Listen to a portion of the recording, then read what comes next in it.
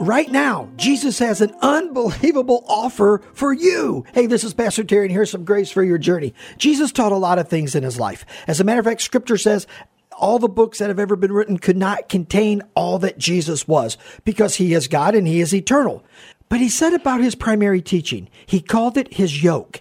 And that's what it was called for a Jewish rabbi.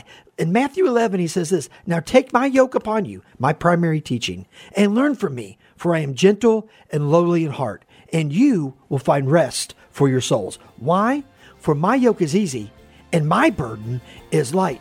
If someone has made the Christian experience for you burdensome and heavy and a drag, throw it off and run away, because Jesus says, my yoke is easy. It is restful. It is joyful. Run to Jesus. Take his primary teaching upon you, which is to love God and to love others, and you will find unbelievable grace for your journey. Thank you so much for listening to this edition of the Grace for Your Journey podcast. I pray that it has been a blessing and an encouragement to you. Pass it around if you think it would help somebody. And we look forward to you dropping by again for another episode of the Grace for Your Journey podcast.